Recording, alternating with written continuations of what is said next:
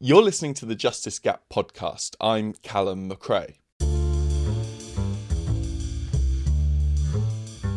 The Grenfell Tower fire in summer 2017 was perhaps one of the most devastating events to occur in modern Britain.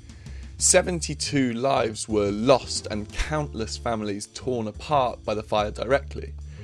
The first stage of the Grenfell inquiry report said that victims paid a, quote, terrible price for a catastrophic failure of industry and government. Beyond the fire itself, Grenfell has caused a miserable ripple effect to those living in buildings that share similar cladding that we now know accelerated the fire on Grenfell. The Times reported that more than 3 million people are now caught up in what's becoming known as the cladding scandal, with some leaseholders receiving remediation bills higher than the initial cost of their flats. William Martin is one of those leaseholders affected. He's a junior doctor and co-founder of the UK Cladding Action Group. He joined me to speak about his situation, the End Our Cladding Scandal campaign, and the government's response. Take me back to you kind of buying this property. What just get us in your head at the time. What's the kind of situation? And it's a big deal, right? Buying this flat.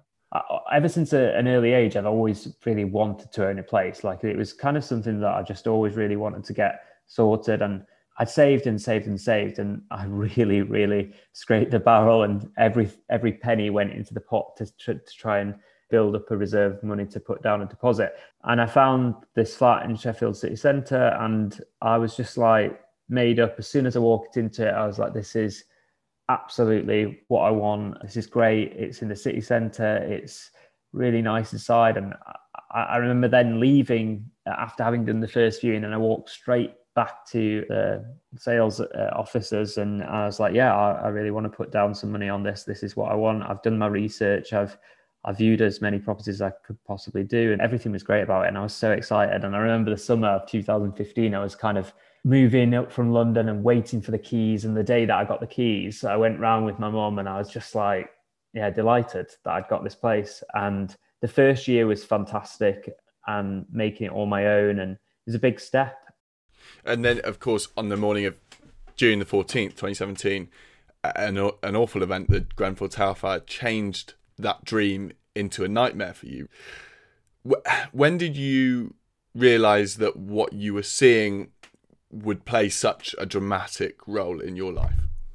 I have to admit, I was watching the events unfold on TV, and I obviously was so shocked and saddened by what I saw, but I didn't really make the connection that what I was witnessing on TV was about to affect my life and so many others so much.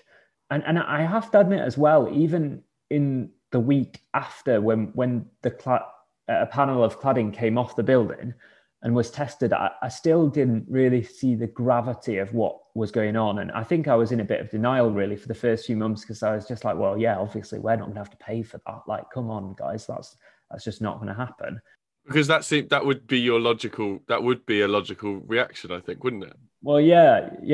And I think it's really important for listeners to realise that this is very different to going outside of your house with a garden and seeing part of the roof has fallen off. Because, yes, by definition, you would have to fix that roof because you own the soil, you are the freeholder of that property, and you need to remedy your roof. But what it's really important for listeners to understand is that I own a piece of paper that gives me permission to reside in this property for X number of years. I don't own the cladding. I don't own the carpets in the hallway. I don't own the lift shaft. I have to get permission to put my washing out on the balcony. I have to get permission to have a doormat. I'm a leaseholder. And I think that's where the stumbling block has occurred quite often with the general public, not necessarily understanding why it is that we shouldn't have to pay for this. Before we get into that, William, can you tell me what it is? I know this may be obvious by now, but what's the actual issue with this cladding and the other areas in your building? So ACM cladding is the same type of cladding as Grenfell, and that's what's on our building. And ACM cladding, I'm no expert, but essentially it's a sandwich. And inside the aluminium part of the sandwich is a really, really flammable material, almost like a foam material. It essentially creates a vent where when it catches on fire, it becomes like a liquid and allows that fire to then spread very rapidly up the side of a building. And while we're talking about that, obviously this is a large part of this movement and debate is around money, but there's a lasting impact, which is that your flat is flammable, and a lot of these buildings are dangerous to live in. I want to know about that as well, not just the money. What does that have an impact on, that kind of feeling that perhaps the building you're living in isn't safe? Yeah, I mean, so that week after Grenfell, it didn't really sink in, and it didn't really sink in for the first 6 months. And then it was only when I started to really put two and two together, and the Grenfell inquiry started to go on, and the implications of just how dangerous this material was. Because obviously back then, when Grenfell happened, we although we saw the images of it going up the side of the building, we couldn't say for sure that definitely accelerated the fire. But now we can. And I think that was the moment then I started to really feel unsafe in the flat. And when I'd go to sleep at night, you know, besides the finance stuff, you are just thinking, well, right, okay, if a fire were to happen here, how would I get out? Where would I go? What route would I take? And that keeps you awake. And the strain of that is part and parcel of why I ended up saying last year, I actually, for my own mental health and my own sanity, I have to leave this place, which is why I no longer live in the property. And So you actually felt you couldn't live there anymore? Yeah, I really did. I think when I drive to Sheffield, it's on the Skyline, and I used to come back from the hospital at work as a student, and my heart would actually sink at seeing what used to be my home, because it's not my home. It was just became this place where I was just really miserable because my life just became consumed by it. And I think that part and parcel of that is as a result of being so active on the campaign. I really did become like, throw every single spare minute of my time into doing cladding. And so my neighbours perhaps were less involved by this and it consumed them less, but every day became about which MP am I emailing? Which organisation are we emailing today? What phone call have I got today with someone? And by the end of summer last year, I just knew that I needed to get out of that building. I mean, I saw on the BBC you talked about your life as kind of being it's all on hold. I mean, what do you mean by that? What was on hold? What did it stop you doing, and how? So the plan had always been to buy the flat in Sheffield, to live in it, and then sell it at the end of my time at medical school. So life on hold relates to not being able to sell, but life on hold also relates to this feeling of, so even in 2019, I didn't want to sell it there and then, but I had this feeling of being shackled by this building, because if you've got a potential bill of £50,000 hanging over your head, you can't justify going and having a takeout. You can't justify going on any kind of holiday or that new T-shirt that you want, or the nice stuff in the supermarket. And that's, some people might listen to that and say, well, that's not how I deal with money. But I've always been like that with money, unfortunately. I've always been a bit careful with my money. And when I know I've had that kind of hanging over me, then all of the things that I'd want to be doing in my life were kind of on hold, and including at one point my medical training, because it was kind of like, well, where am I going to go and practice? Because I've got to practice somewhere nearby, because I either stay in the flat and that limits me because I can't move, because I can't sell the flat, or I accept that I have to become this landlord that I didn't want to become of this property, and I need to be relatively close to be able to get back to sort out any problems that may occur. And certainly right now, even though I'm out of the property, my life still does feel like it's on hold, because I can't buy another property. I can't do anything. That's what it feels like to have a life on hold. And you know, there are other people out there that it means different things to. Certainly a lot of people that contact us, one of the main things that they tell us is that, you know, the bill's bad enough, but I want to start a family and I'm in a 1-bedroom flat and I can't start a family in a 1-bedroom flat. And I've been waiting for 4 years to sell this flat or even just to be able to rent it. And I still can't do that.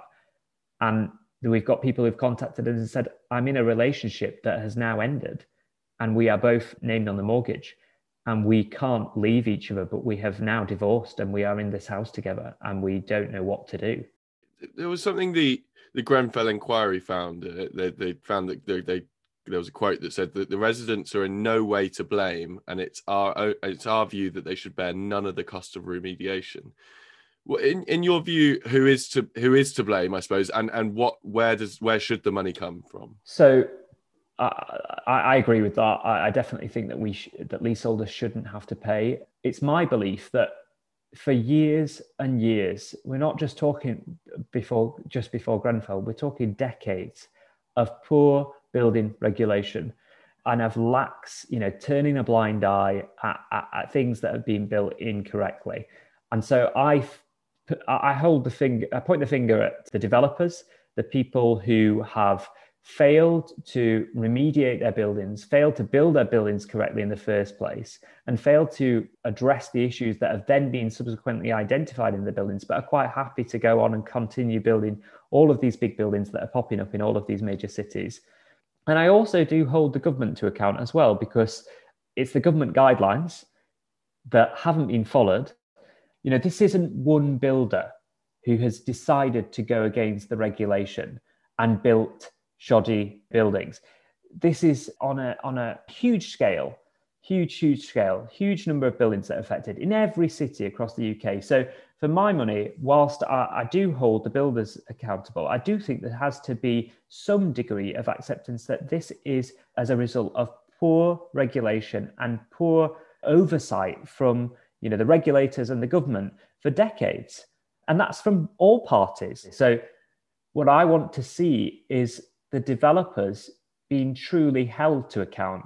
Because at the minute, the government have announced a £200 million levy annually for the next 10 years, which would generate £2 billion.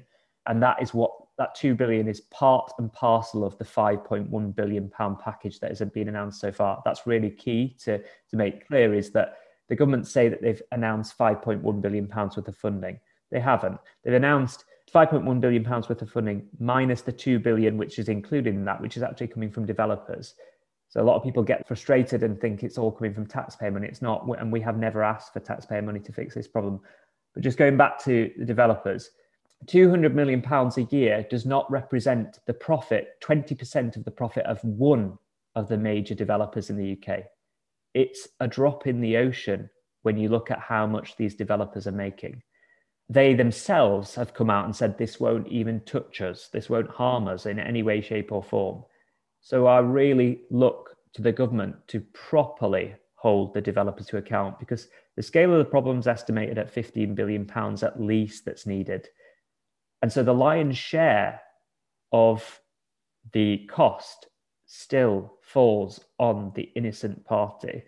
You know, the leaseholder who did not build this building, who paid for all of the surveys to be done when they moved into the property, and yet somehow is faced with this huge bill. I mean, I always say this when I speak to people about this, that when my building was built, I was doing my GCSEs. I sat in an exam hall, like I didn't know anything about cladding. I'm not responsible for the materials that were or weren't put on the side of that building. And I certainly shouldn't be held to account for it. And that must give you a feeling of powerlessness, I suppose. There's something. I mean, it's an observation I made. It's like Grenfell itself, and then the kind of butterfly effects of Grenfell just really do shine a light on the power balance between these big developers, government, and the people who live in these buildings. No, that's exactly it. And it's that sense of powerlessness that is amplified by things like the Waking Watch.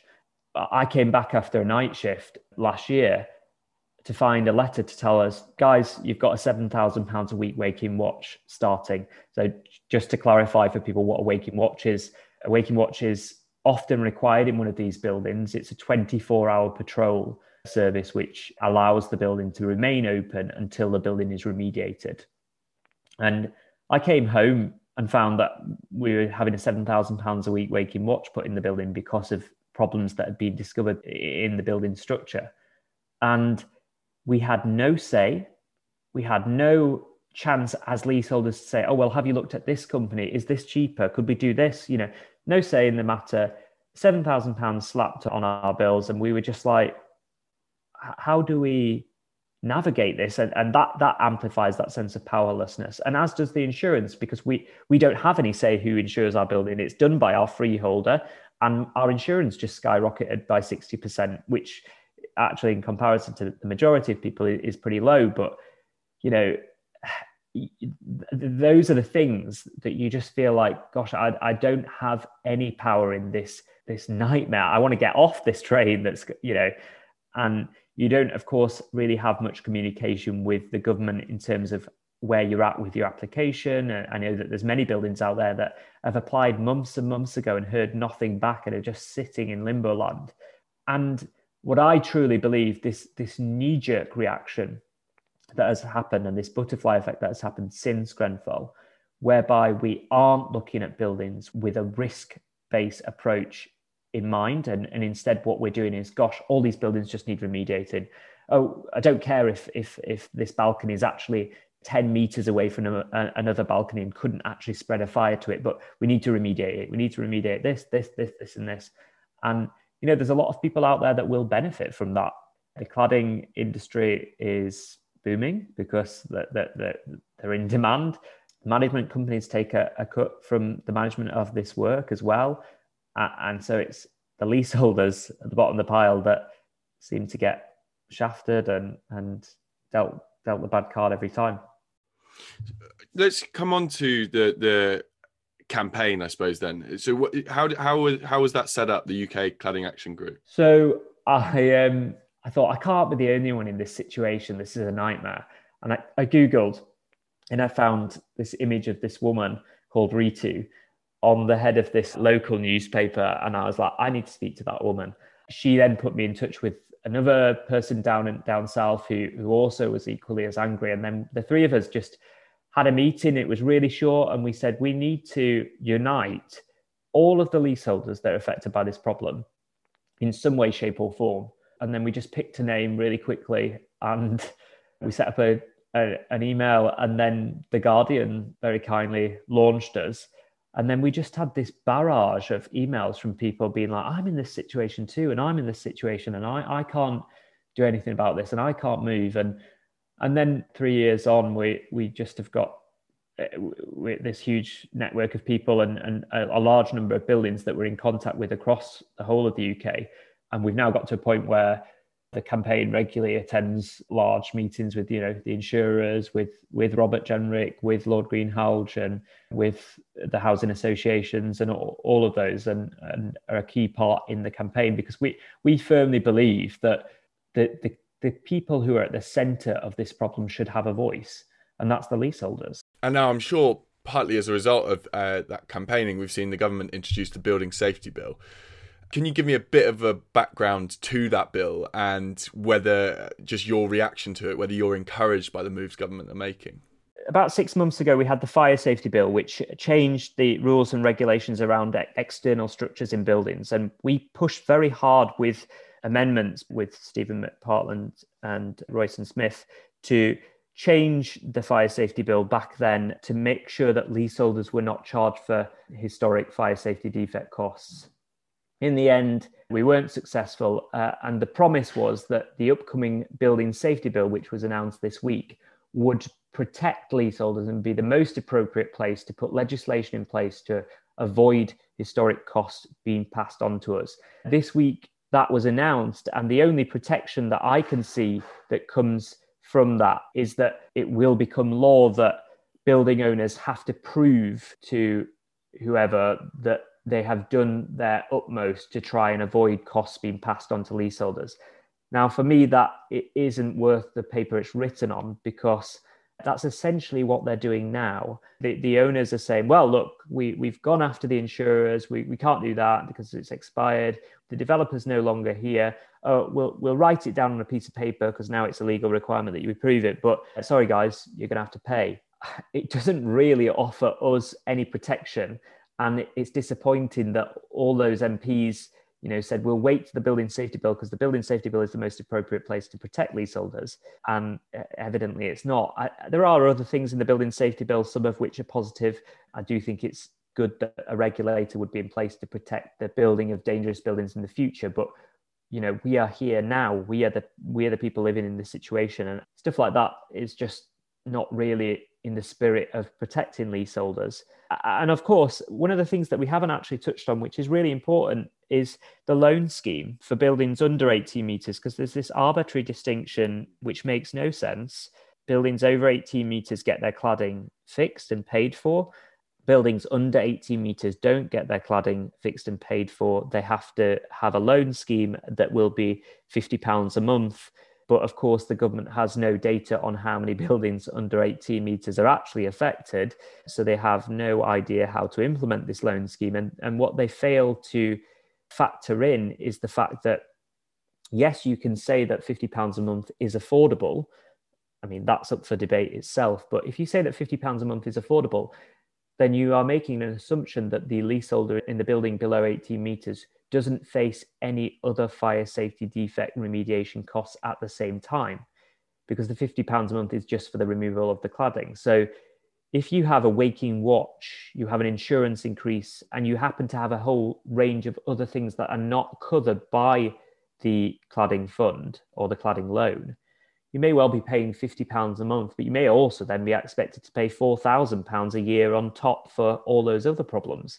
And there's no mention of the loan scheme in the building safety bill, which is concerning because leaseholders have been sort of sat waiting for this promise and information about how the loan scheme is going to work. And ultimately, I don't think it is a workable solution, because how do you go back and change people's leases across the country and rewrite them and say that you can take this charge out of their service charges for cladding removal? It's just not a workable solution. And it also fundamentally goes against everything that they've ever said, which is that leaseholders shouldn't have to pay, which is why it really, really frustrates me and all of the other campaigners when Robert Jenrick goes onto TV and says, we're paying for cladding, because you aren't. You're paying for the removal of cladding in buildings above 18 metres. You're not paying for that removal below 18 metres. And even still, sorry to keep going on about the loan scheme, but it's really, really, really problematic is if you think about a building, particularly in the north of the UK, whereby, it's probably only worth, my flat I bought for £130,000, but there are flats in mine that are £80,000. If you're expecting someone to pay £50 a month and the works cost, say, 50 grand, you end up in a situation where you're just in negative equity, given the size of the loan. And this belief that the government keep trotting out and saying that it will restore value to the building by removing the cladding. Well, yes, it will restore value to the building, but not if the building itself and the flat comes with a huge loan that you're going to have to pay. Would you want to buy that? It's ludicrous. And that then touches on that wider impact that the cladding scandal has had on the property market as a whole, because it affects everyone. I meet loads of people we've got family friends of ours who aren't affected and who sort of say, I'm not really interested by it. But I say, well, wait till you're in a chain then, where the person lower down the chain is affected by it. It affects everyone. And ultimately what it's going to lead to, if the problem isn't addressed, is these cities that are just full of these buildings which cannot be sold.